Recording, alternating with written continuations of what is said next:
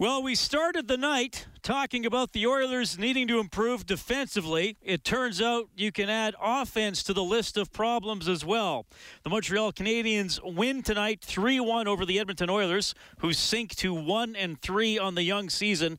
The Oilers power play 0 for 7 tonight, 0 for 10 in the 2 games against the Habs. In fact, the Canadiens' shorthanded unit outscored the Oilers' power play unit 2-0 in these 2 games. The Oilers scored only 2 goals total in the 2-game series, and neither one of them really of consequence to the final outcome. Slater Koekkoek scored in the 3rd period a couple of days ago when the Oilers were already down 5-0. Today, Devon Shore, a late shorthanded goal when it was pretty much already decided with Montreal up 3-0. So that's where we stand.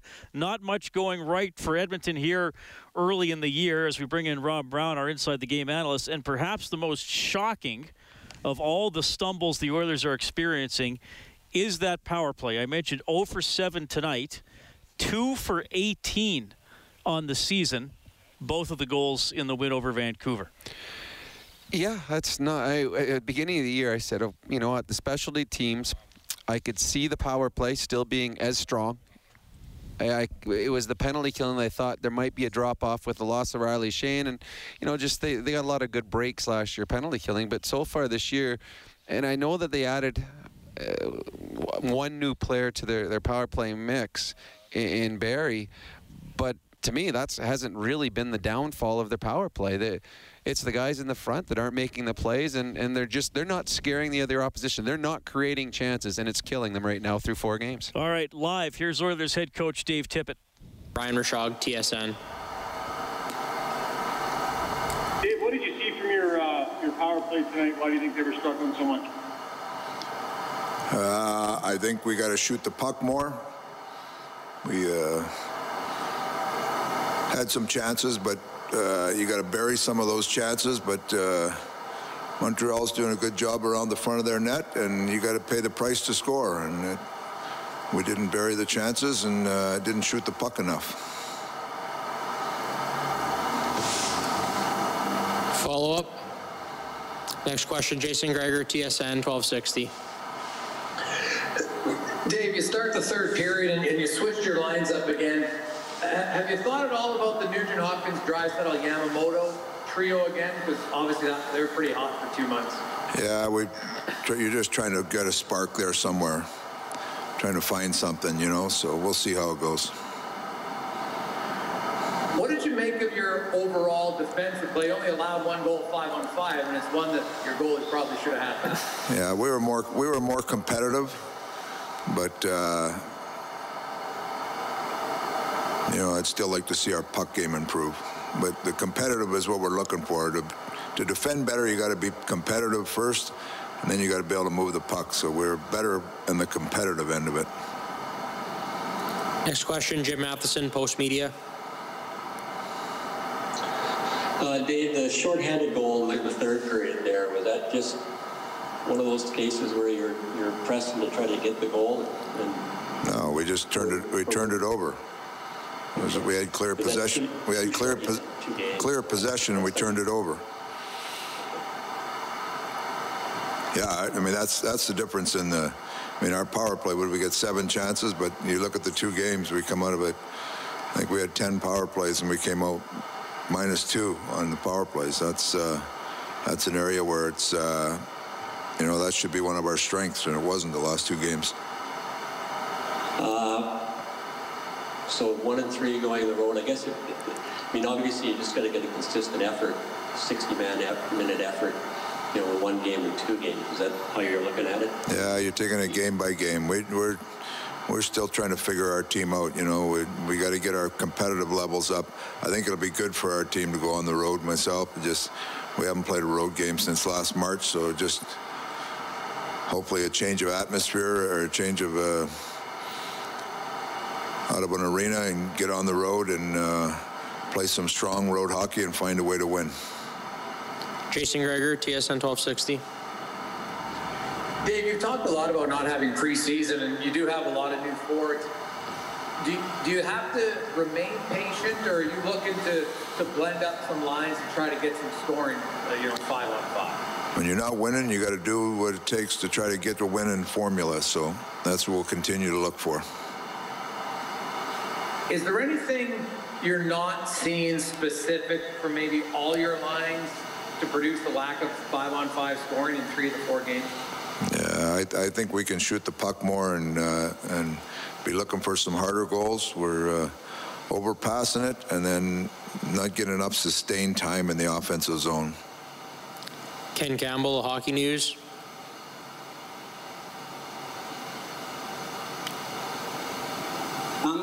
You mentioned the competitive level of your team and a couple of times tonight, and I'm wondering why you think that level isn't where it should be or where it could be coming out of the gate here. Well, some nights, I mean, the second game against Vancouver, we liked it, and actually stretches of games, we really liked it, but the competitive levels on defending the front of our net, winning battles in our own zone, that's where we're having some issues with. We're, for the most part, our team works hard, but there's a competitive level of winning battles, winning stick battles, loose puck battles, and defending the front of your net, and that's the areas we needed to improve on. And well, there was a more mindset to do that tonight. We had more people that were engaged in doing it. Now we got to turn that into wins.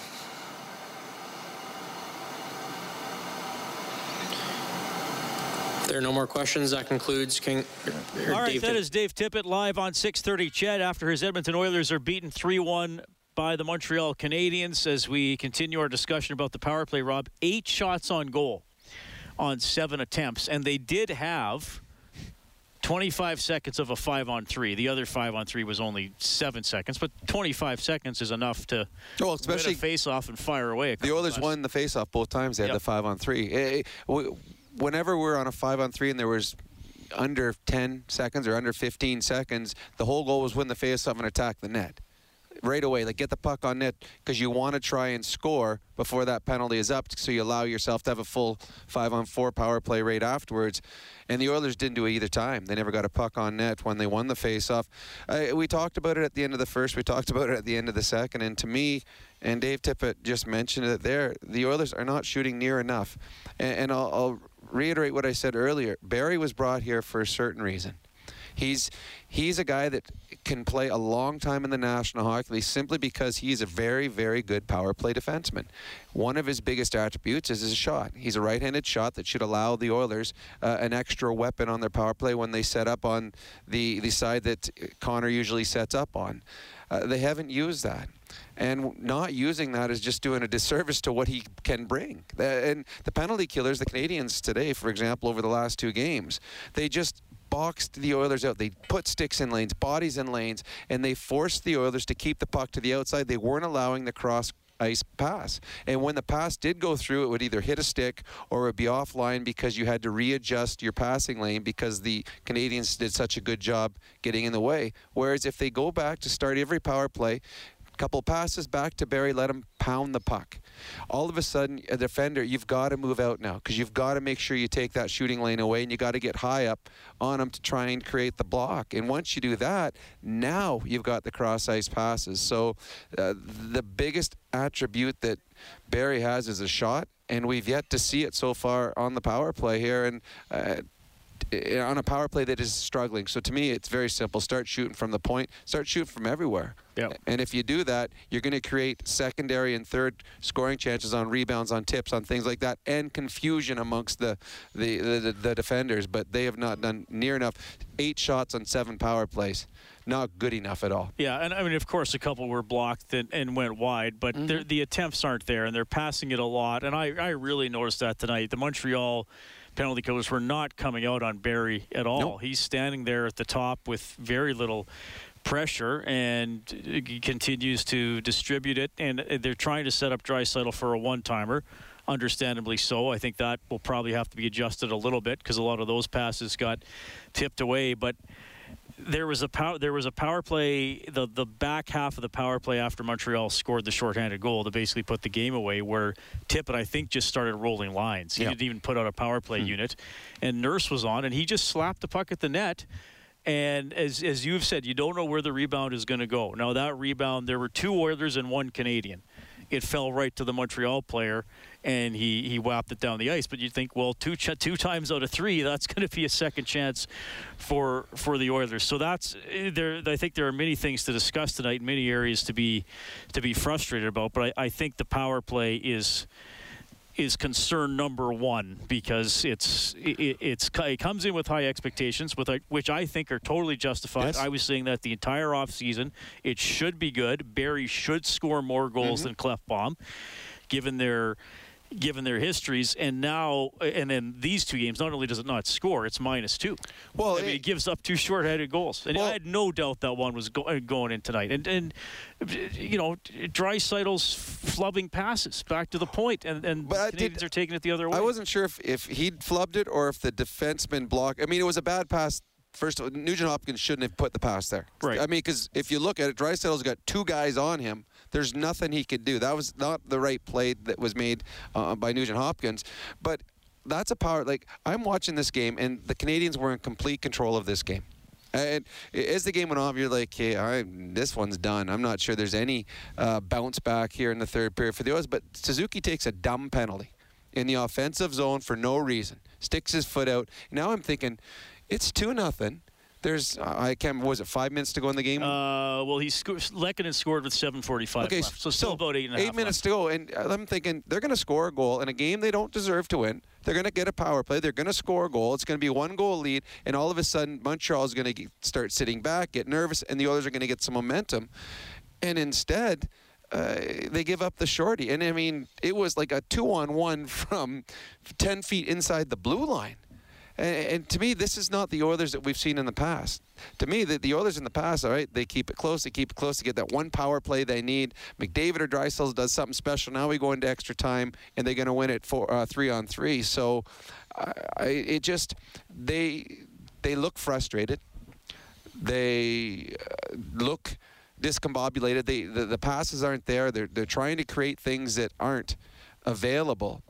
And I've been on power plays that have struggled, and it starts to affect your 5-on-5 play, because the power play is where you get that extra special. It's the icing on the cake. That's where you get your points, and you feel good about yourself. But when that struggles, and then you go to your 5-on-5 line, it carries over. And I think you're seeing that in the Oilers' star players right now. Their power play is not scoring like it should.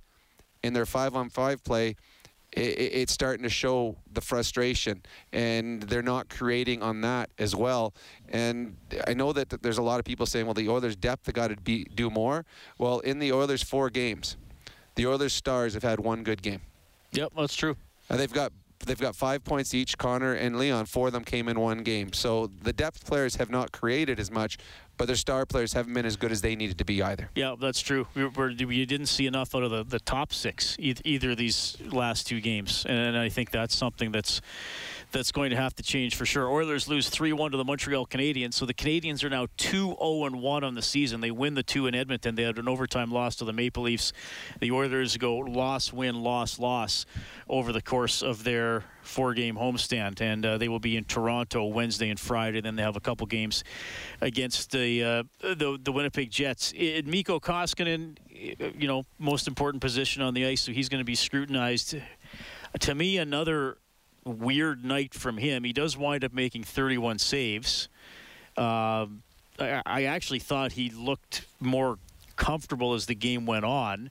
Again, through much of the first half of the game, stopping the puck, but then it happens to every goalie. Yep. Okay, sometimes, but it was happening to him almost every save. He would stop it and then, looking left. Oh, no, it's over here. There was one in the second period he thought he caught, and then it turns out it's lying on the ice, or I think it dropped. It went between his legs, yeah. So he wound up covering it.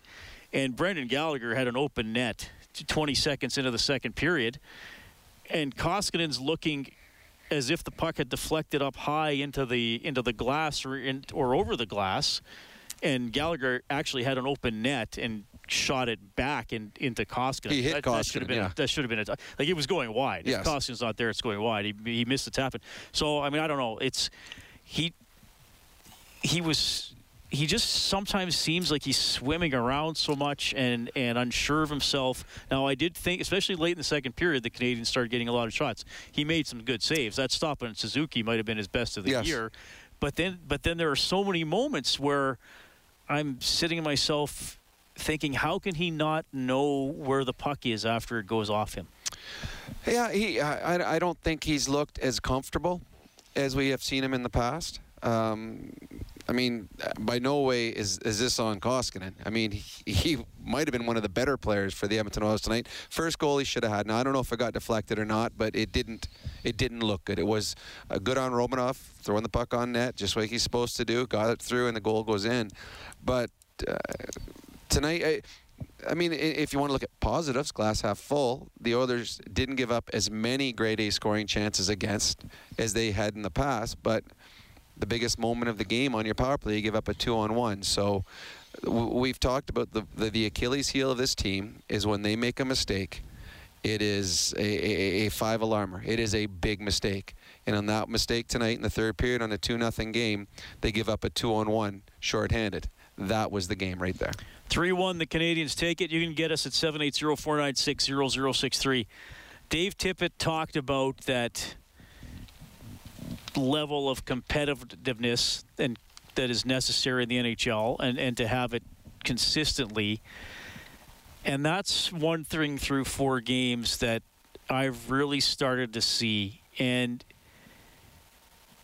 when you watch an NHL game, there are so many little battles. Mm-hmm. I mean, you played. If you can make 3 clean passes in a game, you're thrilled. You're like, oh, I was all over this one. Unless your name is Mario or Lemieux or Gretzky or whoever. And there are so many of those little battles, and the puck's bouncing around, and I got to be in this position now. I got to shift, and it just seems to me the Oilers are not getting into those as quickly as they should, or once them in them, there just isn't that firmness to their game. I'll give you a positive example for the Oilers this season. The 5-2 goal against Vancouver. Yamamoto steals the puck at the blue line. Nugent Hopkins drives the net, and he's got 2 Canucks on him. One guy's trying to get his stick, and you could see Nugent's body. He was like stone. He's like, my stick is on the ice. There's a target for Yamo. If you're going to lift my stick, you're going to have to probably commit a penalty.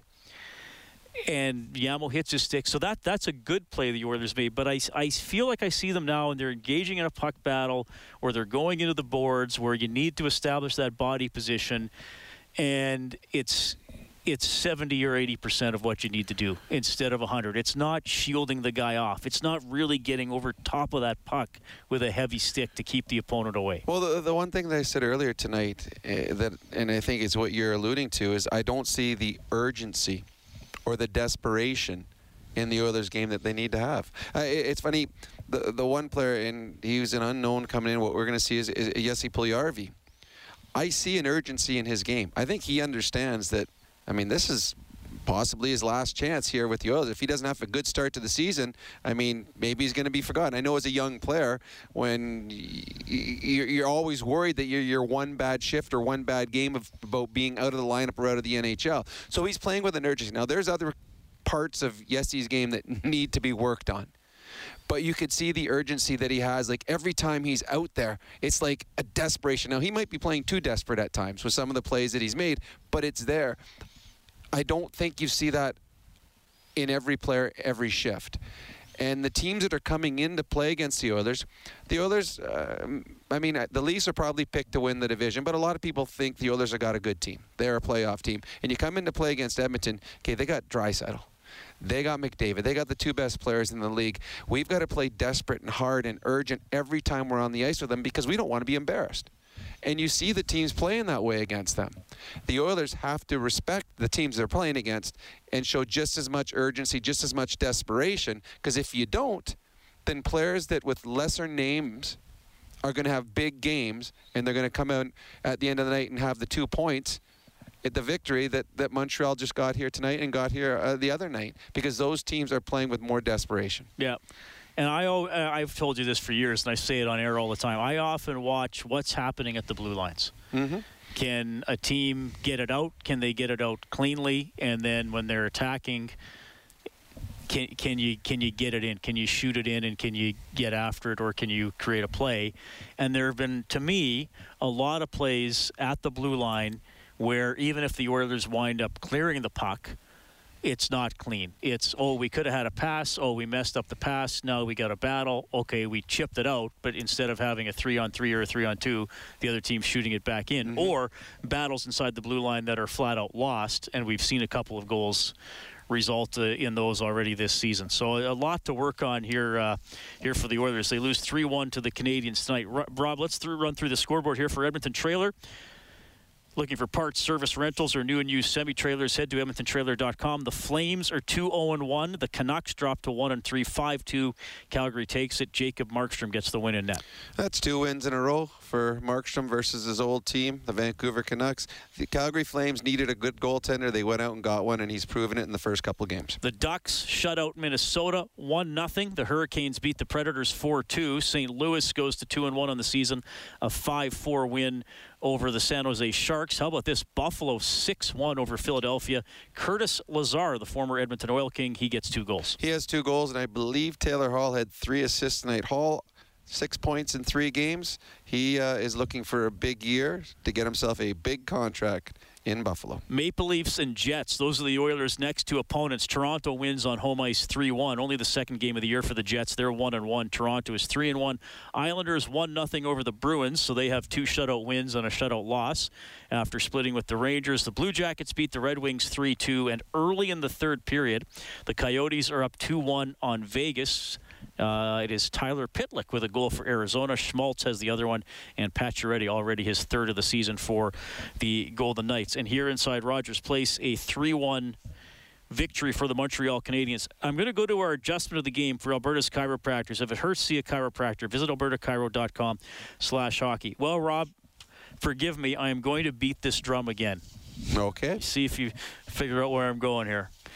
And I know line combinations are important. I also know they're not the be-all and end-all. That if you're playing relatively well and working hard, you should be able to make a line work if you have kind of guys that you've got a bit of a vibe with. Usually me and all the other media guys tweet out the lines at practice, and sometimes there's a guy missing, and it's like, oh my God, they're shuffling the lines, and then you do the media availability after, and it's like, like he's was getting his skates fixed, sharpened, or he's a little sick today. So, all that said, to me, it is high time. It is past due to go back to Draisaitl centering Nugent Hopkins and Yamamoto. I was never in favor of them going away from it. I understand the thinking behind it.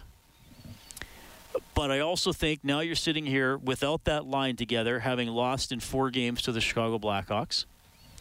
And now you're 4 games into this season. And if this were a 4-game qualifying round series, it would now be over.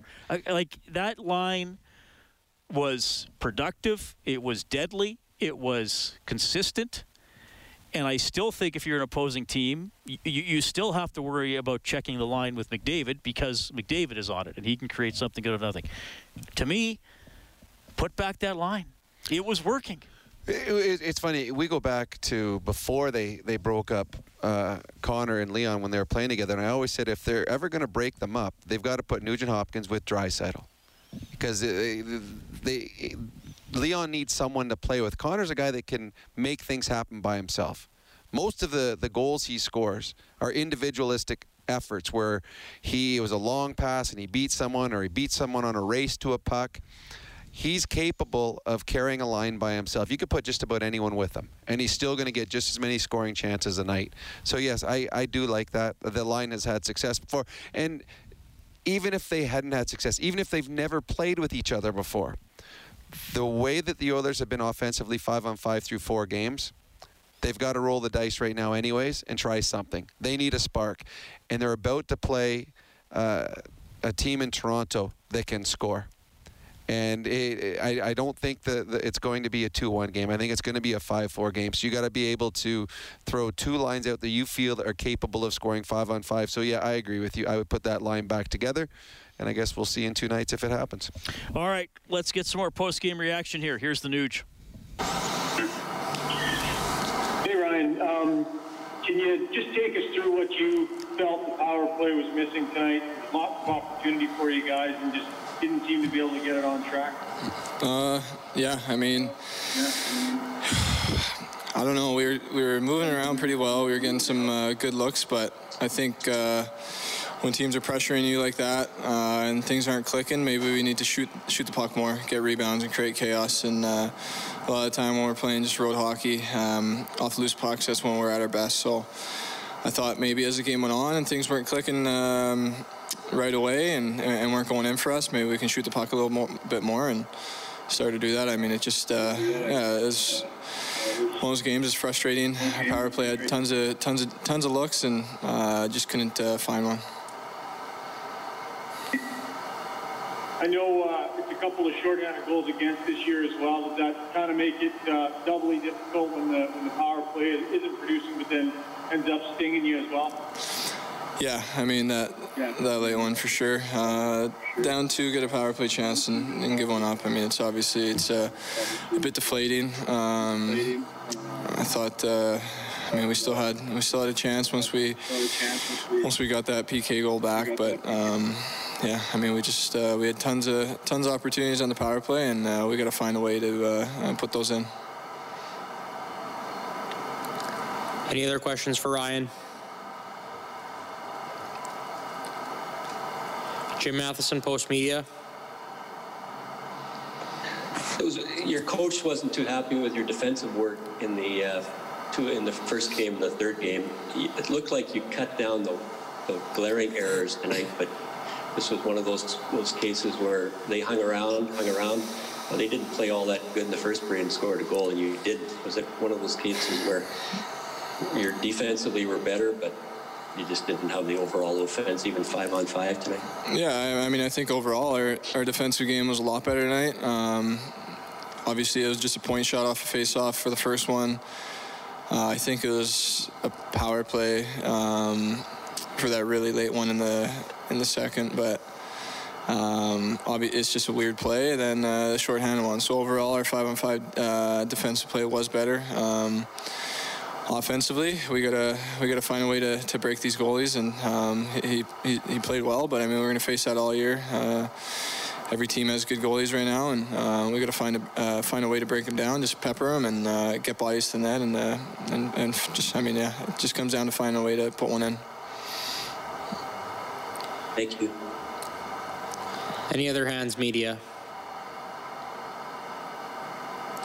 Thank you. That concludes Ryan Nugent-Hopkins media availability. Please stay tuned for Mikko Koskinen. All right, so that is Ryan Nugent-Hopkins after the Oilers lose 3-1 to the Montreal Canadiens. You can get us at 780-496-0063. This is Heartland Ford Overtime Open Line.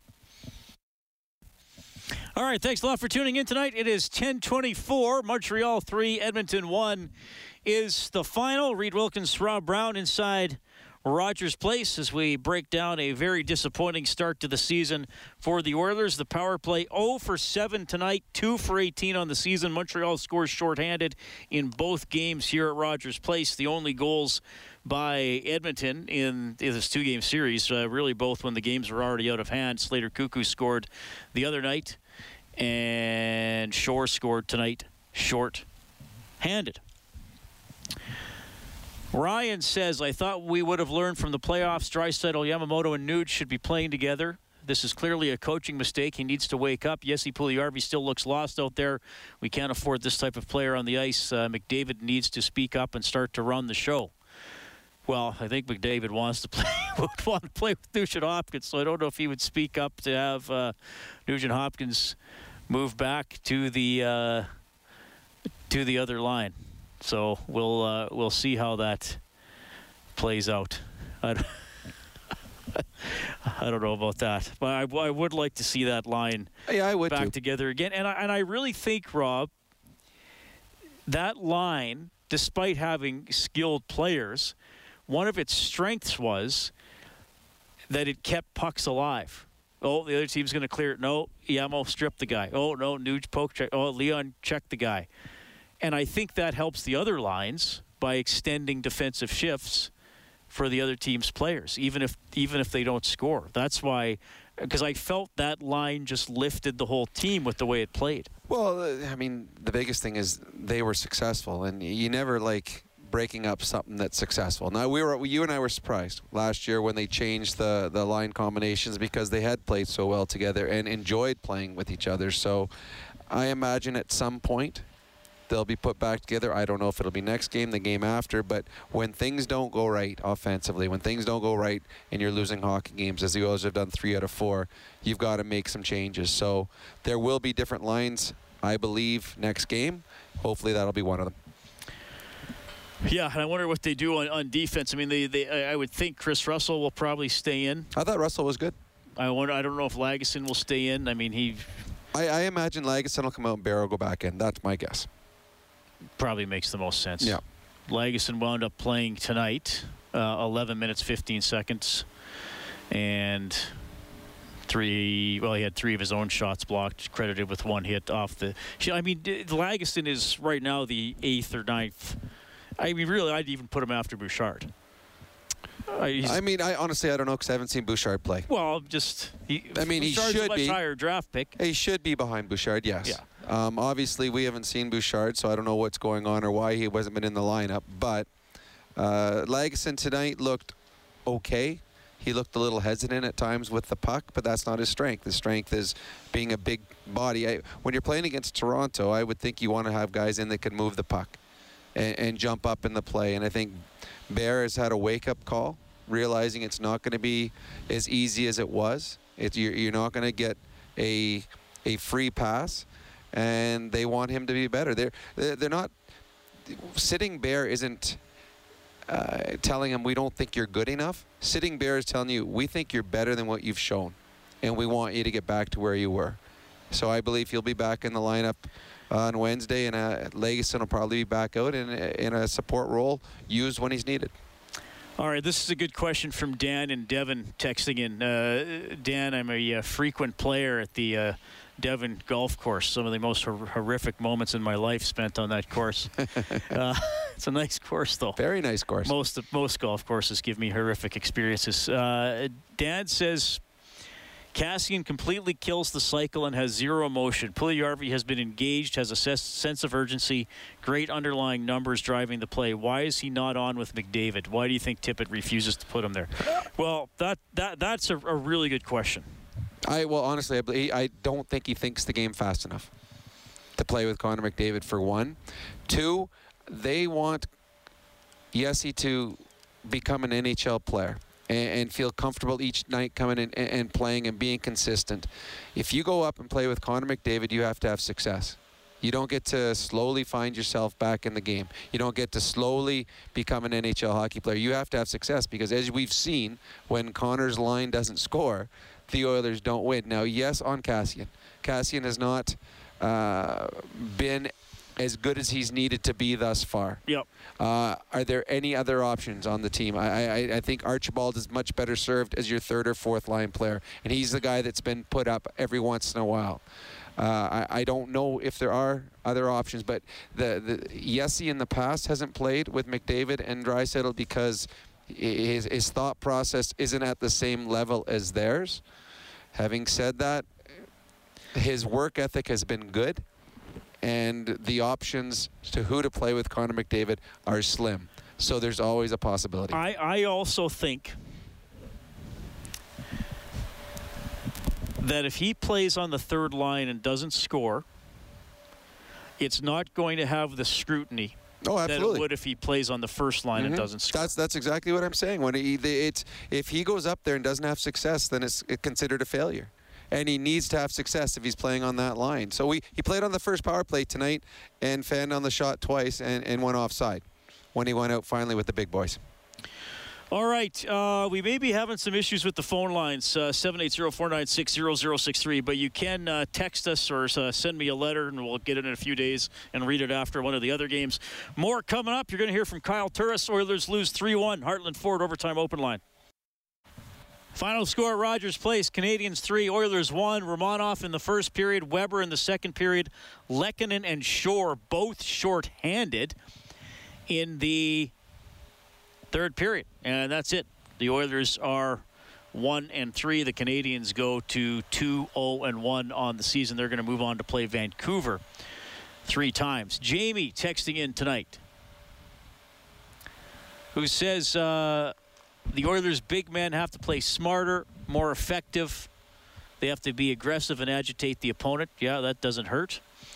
And a couple people texting in that the Oilers are missing James Neal, perhaps especially on the power play. I agree with that. I do, but having said that, on the power play, Chiasson has been there a little bit, Puljujarvi's been there, Yamamoto has been there. Those are the guys that are making the plays on the power play.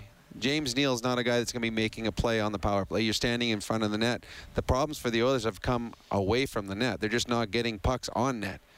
But James Neal makes your power play better. He's a guy that's good in front of the net. He's got good hands. He can tip pucks. But that is not, to me, the issue right now with the Oilers' power play. The simple problem is they're not shooting the puck. And they've got to start doing that. Well, yes, very true. I mean, you could. That's fair. You could have anybody. You could put Ryan Smith back in front of the net, but if no one shoots at him, he's not going to be able to tip it and get rebounds. And the Oilers aren't shooting. They had 8 shots on 7 power plays, and the other night wasn't it 5 shots on 4 power plays? Like when you're averaging 1 shot a power play, that's not near enough. Yeah. And so the Oilers got to do a much better job getting pucks on net. Yeah. We'll see if they have more of that mentality, and I'm sure also now there will be coaching adjustments with the power play, because clearly opposition teams have made, well, more so than the Canadians, I guess, than what we saw from the Canucks. But clearly there's going to be. But here's the thing: if you're game planning the Oilers until they show you something otherwise, you're worried about 3 things: McDavid 5-on-5, Draisaitl 5-on-5 on the power play. Yep. Well, and the thing is also, and this is when a team has success against you in anything, whether it's shutting down your best player, scoring on their power play, penalty killing, whatever it is, if some team has success, other teams start to try to emulate. So tonight, or in the last 2 games, the Oilers have gone 0 for 10 against the Montreal Canadiens. Well, the Toronto Maple Leafs right now are watching game film. They've got a video coach that's breaking down game film, and what they do is they break down every power play the Oilers have, every penalty kill the Oilers have, every shift to Connor McDavid, and then they study that. So when they look at these last 2 games, they say, okay, what was successful that the Canadians did that has stopped this Oiler team from scoring goals in the power play? And they're going to watch it, and the Toronto Maple Leafs are going to say, okay, here's what we're doing today. Here's how we're going to stop the Oilers' power plays. So once someone has success against you, you're going to have to try to adapt to try to change things up. So to me, it's simple. And Dave Tippett talked. It's not like we're coming up here with ideas that they don't have down in the coach's room right now. They know they're not shooting near enough on their power play. They're not using Barrie near enough on their power play. Look for the game in Toronto to see Barrie starting to fire from the point. Well, I hope so. So do I. So do I, because again, and Ryan Nugent-Hopkins said it, I think it was after last game or the game before, every game is a 4-point game right now because you're only playing teams in your own division. So it used to be if the Montreal Canadiens came in and beat you, well, you lost 2 points, okay? It sucks, but it's a team from the Eastern Conference. Well, now this is a team that you're going to be chasing, and in this last 48 hours, the Montreal Canadiens have just bumped 4 points up on you in the standings. And that's huge. So the Oilers have got to get this straightened out quickly, because you cannot make the playoffs in the first 10 to 15 games of a season. But you can certainly put yourself in a position where you are going to be hard-pressed to make the playoffs if you get off to a slow start. And the Oilers have got off to a slow start now. They got to somehow find their game going into this road trip. Robert writing in, 780-496-0063, says, do the Oilers consider putting Skinner in the net next game, or at least one game on the road trip to maybe light a fire into the team? I'm not putting either loss on Koskinen, but at the same time, the team is really underperforming from the level they should be at. Robert, I think it's unlikely that Stuart Skinner will get a start, and by the time they have a back-to-back at the end of the month, Troy Grosenick should have gone through quarantine and be ready to go. And now, Grosenick is...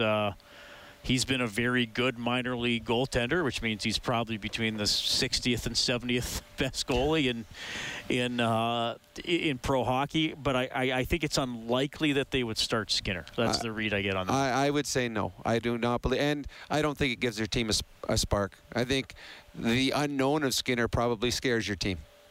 In all honesty, because no one knows much about him, what he could do at this level. So yeah, I don't think Skinner's going to get a start unless Koskinen has a really, really poor outing. I think this is Koskinen's show until help comes from somewhere else. Yeah, I would think so. Yeah, that's a tough position to put Skinner in. I mean, he's really been the guy in the AHL for 1 year. Yeah.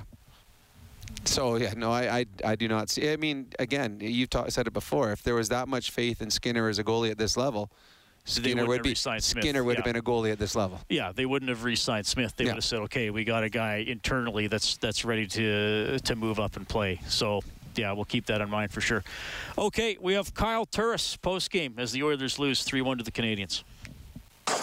Kyle, obviously a better defensive game tonight after the 5 last time, but the special teams, so was that what really tonight? Sorry, I lost you there. Sorry, Matty, go ahead. Repeat that, please. Last game you gave up 5 goals and your coach wasn't very happy with your defensive work. Today you had a better defensive effort, but the special teams hurt you badly. Yeah, I mean, it was a combination of things. It's not just special teams. I mean, obviously we had lots of opportunities on special teams, and I thought we worked it around well at times. We just couldn't bury one, especially early. And then, I mean, there's a few things that we got to work on going into next game.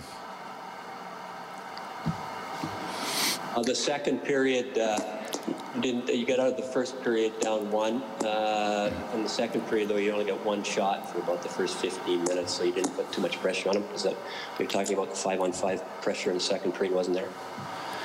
Yeah, no, I thought we actually came out and played a decent first period. We had energy. We were getting pucks deep, getting after them, and I thought we came out and played real well. And then we, second period, we just kind of stepped back and let them take it to us, which, I mean, obviously we can't let happen. Next question, Gemma Carson-Smith, Canadian Press. Hi, Kyle. You said that there's a few things you guys want to work on for next game. How do you do that when there's so little practice time in the schedule this year? I mean, we just talk about it. You know, it's not things that you necessarily have to be on the ice to improve on, you know. I mean, getting out of our zone quickly and allowing us to get through the neutral zone a bit more smooth and allowing us the time to be able to put pucks behind them and get on them deep instead of being under pressure in the neutral zone and turning things over. So, I mean, it's not stuff that you necessarily have to work on in practice, just more kind of communication and being on the same page just to get pucks deep and get after it. Jim Matheson, go ahead. Kyle, the goal right at the end of the second period was a killer too. I mean, it looked like you dodged the bullet when they waved it off, but when they went to the coach's challenge, and instead of only being down 1, you're down 2. That was a fairly pivotal point as well. Yeah, I mean, stuff happens, right? You just got to rebound. And, I mean, obviously, we hadn't played a great period up to that point, and we can't let that happen. So the fact that they scored at the end of it, I mean, maybe it was a bit deflating, but at the same time, we got to be able to rebound at the break and come out more like we did in the first period. All right, that's Kyle Turris of the Edmonton Oilers, who lose 3-1 to the Montreal Canadiens. I thought that was definitely a good goal for Montreal. Mm-hmm. I've only seen one person writing in on the text line complaining that it counted. To me, it obviously counted. And here's the thing. First of all, no way do I think Petrie was guilty of goalie interference. Even if he was, there's a point where you have to say, okay, you got bumped, but you got time to get back up and get into play. And I'm not just directing that at Koskinen. I'm more directing that at Devon Shore, who, and look, I'm not trying to overly crap on him for one play, but if you're knocked down in your own crease and in your own goalie's way, maybe get up. Don't lie there for 4 seconds, because that's how long he was there. No, so there's no way that goal should have been disallowed. It was the right call. It was weird. It was a delayed call by the ref too. It's like it was the play had gone on, then he finally waves it off after the goal goes in. I'm like, hey, that was really, really a delay on that one. I didn't like the one the other day too, where I think Leon ran the goalie. I thought that was and they disallowed the goal. I'm like, well, Leon hit the goalie. That was actually a penalty, what he did on that one. But tonight it was the right call by the referees, I think. And you always can tell what if it's a right call or not. Just look at the other team's bench. The Oilers during that referee scrum had already resigned themselves to the fact that was going to be counted a goal. Like, as soon as they announced it, you did not see any barking. You did not see anyone shaking their heads. They knew that it should have counted. Everyone watches the replays. They got all the TVs on the bench. They see all the replays on the Jumbotron. It was a good goal. It was the right call by the referees. That was one of the reasons instant replay is put into play, so that you can make sure that you make the right call, and the referees did. Kurt writes in, he says, worth noting Montreal scores half its goals over the 2 games from the defense. They are big, nasty, and they score. Are they best in the division? I think so. I think depth-wise, and we talked about it tonight, that most teams that play against the Edmonton Oilers, when Connor's out there, you see them scrambling to get a certain defenseman out against them. When Leon's teams or line's out there, you see the team scrambling to get a certain defensive pairing out against them. Canadians didn't do that. They rolled all 3 sets of defensemen out there. They can move the puck. They got some guys with some size. They got some guys with a little bit of nastiness. I would not know which team would challenge them for having the best group of defensemen in this division. I think they're hands down the best defenseman. And I mean, I like how do you say, is it Romanov? Is that how you say his last name? He's good, and he plays with edge. He's trying to antagonize out there, and that's what you want. You want someone that's going nose to nose with the other team's best players and trying to get them off their game. So yes, the Montreal Canadiens, to me, they've got very good goaltending. They got 2 good goalies. We saw both of them play here. They've got what we think, you and I, the best defensive group in the North Division. And up front, they're deep. They got 4 lines. It doesn't matter. You can't tell the difference between their first line and their fourth line. They look better than I thought they would. I now, agree. Again, even with them, I still say it's only 3 games. Oh no, I agree. But I can. They are a team that Marc Bergevin, an old teammate of mine, he's built this team, and after seeing them for 2 games, I can see them. They are, to me, a playoff caliber hockey club. Greg has a question for you on the text line. Absolutely. He says, hey, Rob, how often does a coach consider a player's feelings over the overall benefit to the team? It's clear Leon, Nuge, and Yamo should be together, but it comes at the expense of McDavid. How delicate does a coach need to handle lines to keep people happy? Well, I'm not going to talk about this situation. I would say in certain... it is in consideration. When I was in Pittsburgh, I played with Jaromir Jagr, and you wanted to keep Jaromir happy at all times. Jaromir was a guy that when things weren't going his way, he wore his heart on his sleeve. You would see he was emotional. If he was unhappy, if in a power play, if he wasn't happy with the power play, he would just go skate off the ice and go sit in the corner, take his gloves off, and leave his stick there. And I liked it because I took him off the power play, so I got more power play time. But he was a guy that if he was not happy, he let you know he wasn't happy. So in that situation, they did their best to make Jaromir as comfortable and as happy as possible. I played with other coaches that really didn't care. I mean, I played with Keenan. He'd do the opposite. He'd try to piss off guys on purpose. I remember him screaming at Michel Goulet, and after a game, Michel didn't even play in the game. And he started yelling at him, told him he was awful. So different coaches have different approaches. Most teams, most coaching staffs, most general managers try to make sure their stars are as comfortable and as happy as possible and will do most things to make sure that happens. It's interesting because I'm about 2/3 of the way through the book that came out just before Christmas. Jeff Pearlman wrote it. He's been on my show a few times. Three Ring Circus, about the Lakers of the late '90s and early 2000s, and so.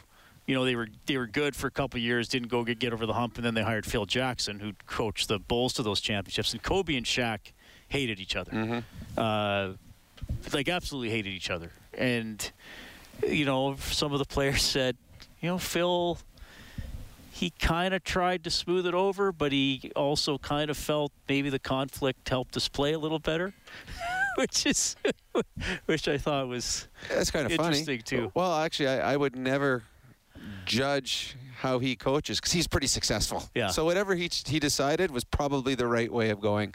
On this team right here, obviously, when you got a player as great as Connor, when you're deciding on lines, you're going to have a conversation with him. What he feels comfortable, who he likes, what he's looking for, what he wants. But Dave Tippett has been around a lot, and he's played with a lot of great players. He's seen a lot of things in his days as both a coach and as a player.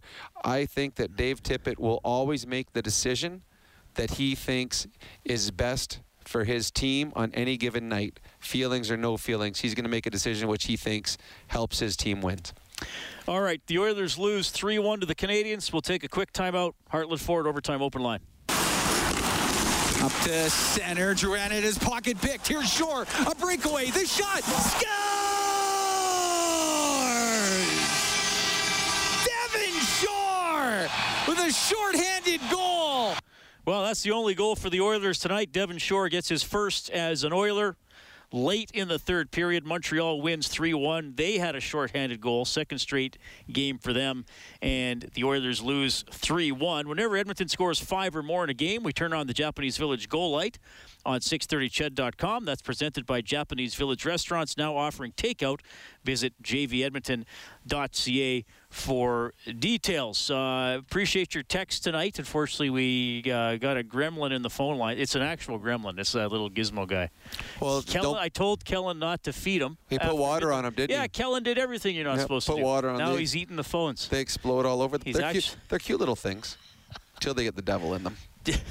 But we will, next time we'll finish the play. That is for Hungry Herd, top quality meats delivered right to your door at everyday low prices. Alberta owned and operated. And if you are correct on our Finish the Play quiz, you get your name into the grand prize draw for a $1,000 gift certificate to Visions Electronics. Courtesy PF Custom Countertops, brought to you by PF Custom Countertops. Support local with a PF renovation. PFCustomCountertops.com. I got brought to you by twice in that script. I'll cross that out. Just do it once next time. Well, you really want it brought to you. You get the countertops with the Hungry Herd delivery? That's the question. Well, that'd be actually. I need new countertops, and I'd like the Hungry Herd. Actually, I could use all of that. What do I have to do if I finish a play? Do I win all that? Well, you can't win. You always know the answers anyway. What if I change my voice? Well, you're sitting right next to me. I would know it was you. Yeah, good point. All right. So, 3-1 Montreal. Oilers power play 0 for 7. The Canadiens power play was 1 for 5. That goal we were talking about with the goalie interference was with 1 second on a penalty to Connor McDavid. Somebody writing in saying, hey, Rob, why don't they put Tyson Barrie on the on the left boards on the power play like Ovechkin? That's from Jamie. Then you'd have to put a forward up top. And the Oilers don't do that. I mean, I think they're very comfortable with where all the players are situated on the power play right now. This is, I mean, if you took Barrie away and put Klefbom there, this is the power play that was the 4th best power play in the history of the National Hockey League. So you're not going to move Barrie around. You're not going to put him where Nuge stands. You're not going to put him where McDavid or Draisaitl when they're at that off wing, because those guys are very comfortable and are very good at where they're at. They just need to get the puck to Barrie to shoot the puck.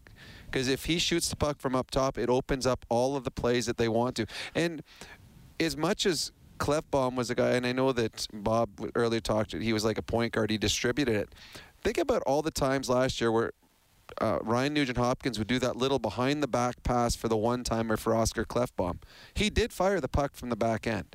And it wasn't, I mean, he's trying to score, but what he's trying to do is create other chances, create other offense, if they're not respecting him, if they're down too deep, he's going to fire the puck from back there. And I think that's what they have to do right now, because the Montreal Canadiens showed how you stop the down-low play.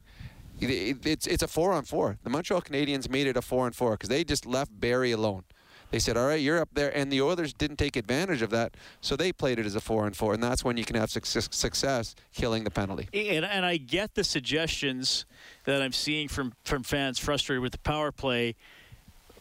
Take Chiasson off. He's not a finisher. Fair enough. He's not a finisher on the level as Neil has been in his career. I understand that. But here's the thing, and you touched on it earlier. For Chiasson to be effective, there has to be pucks coming from the outside. Chiasson's goals, most of them, the puck is already in the blue paint. Yep. And then he taps it in or tips it in. And it probably into the 8th season you and I have been doing games together, he is the best Oilers forward at screening the other team's goaltender. That we've seen. And I don't even know who would be second. Maybe Maroon. Yeah, you're right. He is very good. The struggles that the Oilers are having on the PP have nothing to do with who's standing in front of their net right now. Nothing. Because that guy, the only time he touches the puck, as you said, is if it's a rebound or a tip. And if you're not shooting, if you've got 8 shots in 7 power plays, that guy who's standing in the front of the net is taking a beating for no reason, because the puck's not coming there and allowing him to do what he does best. So you can throw anyone you want on the ice to stand in front of the net. The power play success and failure will always be through Nugent Hopkins, McDavid, and Draisaitl. They are the reason that the Oilers had the #1 power play in the National Hockey League last year, because the play, 99% of the time, the play goes through those 3. The fact that the Oilers' power play has struggled as of right now is because those 3 haven't been as good as they were last year. They will be again.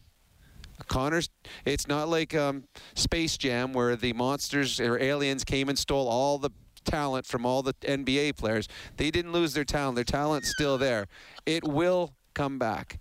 They just need to refocus, refine. And again, this goes to show you what a lack of exhibition games is, where these guys tune their game up for the regular season. They didn't have those, so right now this is their exhibition season, but they somehow got to find their real game for Toronto on Wednesday. And we'll have that one for you on 6:30 CHED with the Face-Off Show at 3:30 in the afternoon. The game will start at 5. You can get more on this one on 630ched.com, globalnews.ca. The final in Rogers Place, Montreal Canadiens 3, Edmonton Oilers 1. The Oilers stumble out of the gate at 1-3. Don't forget, Bob Stauffer has Oilers Now from noon to 2 tomorrow. I will have Inside Sports from 6 to 8. Thanks to Troy Bowler and Sean Alford, our engineers here at Rogers Place. Big thanks to Kellen Kennedy, our studio operator, back at the 630 CHED Broadcasting Compound. On behalf of Rob Brown, I'm Reed Wilkins. You've been listening to Heartland Ford Overtime Open Line. Have a pleasant evening.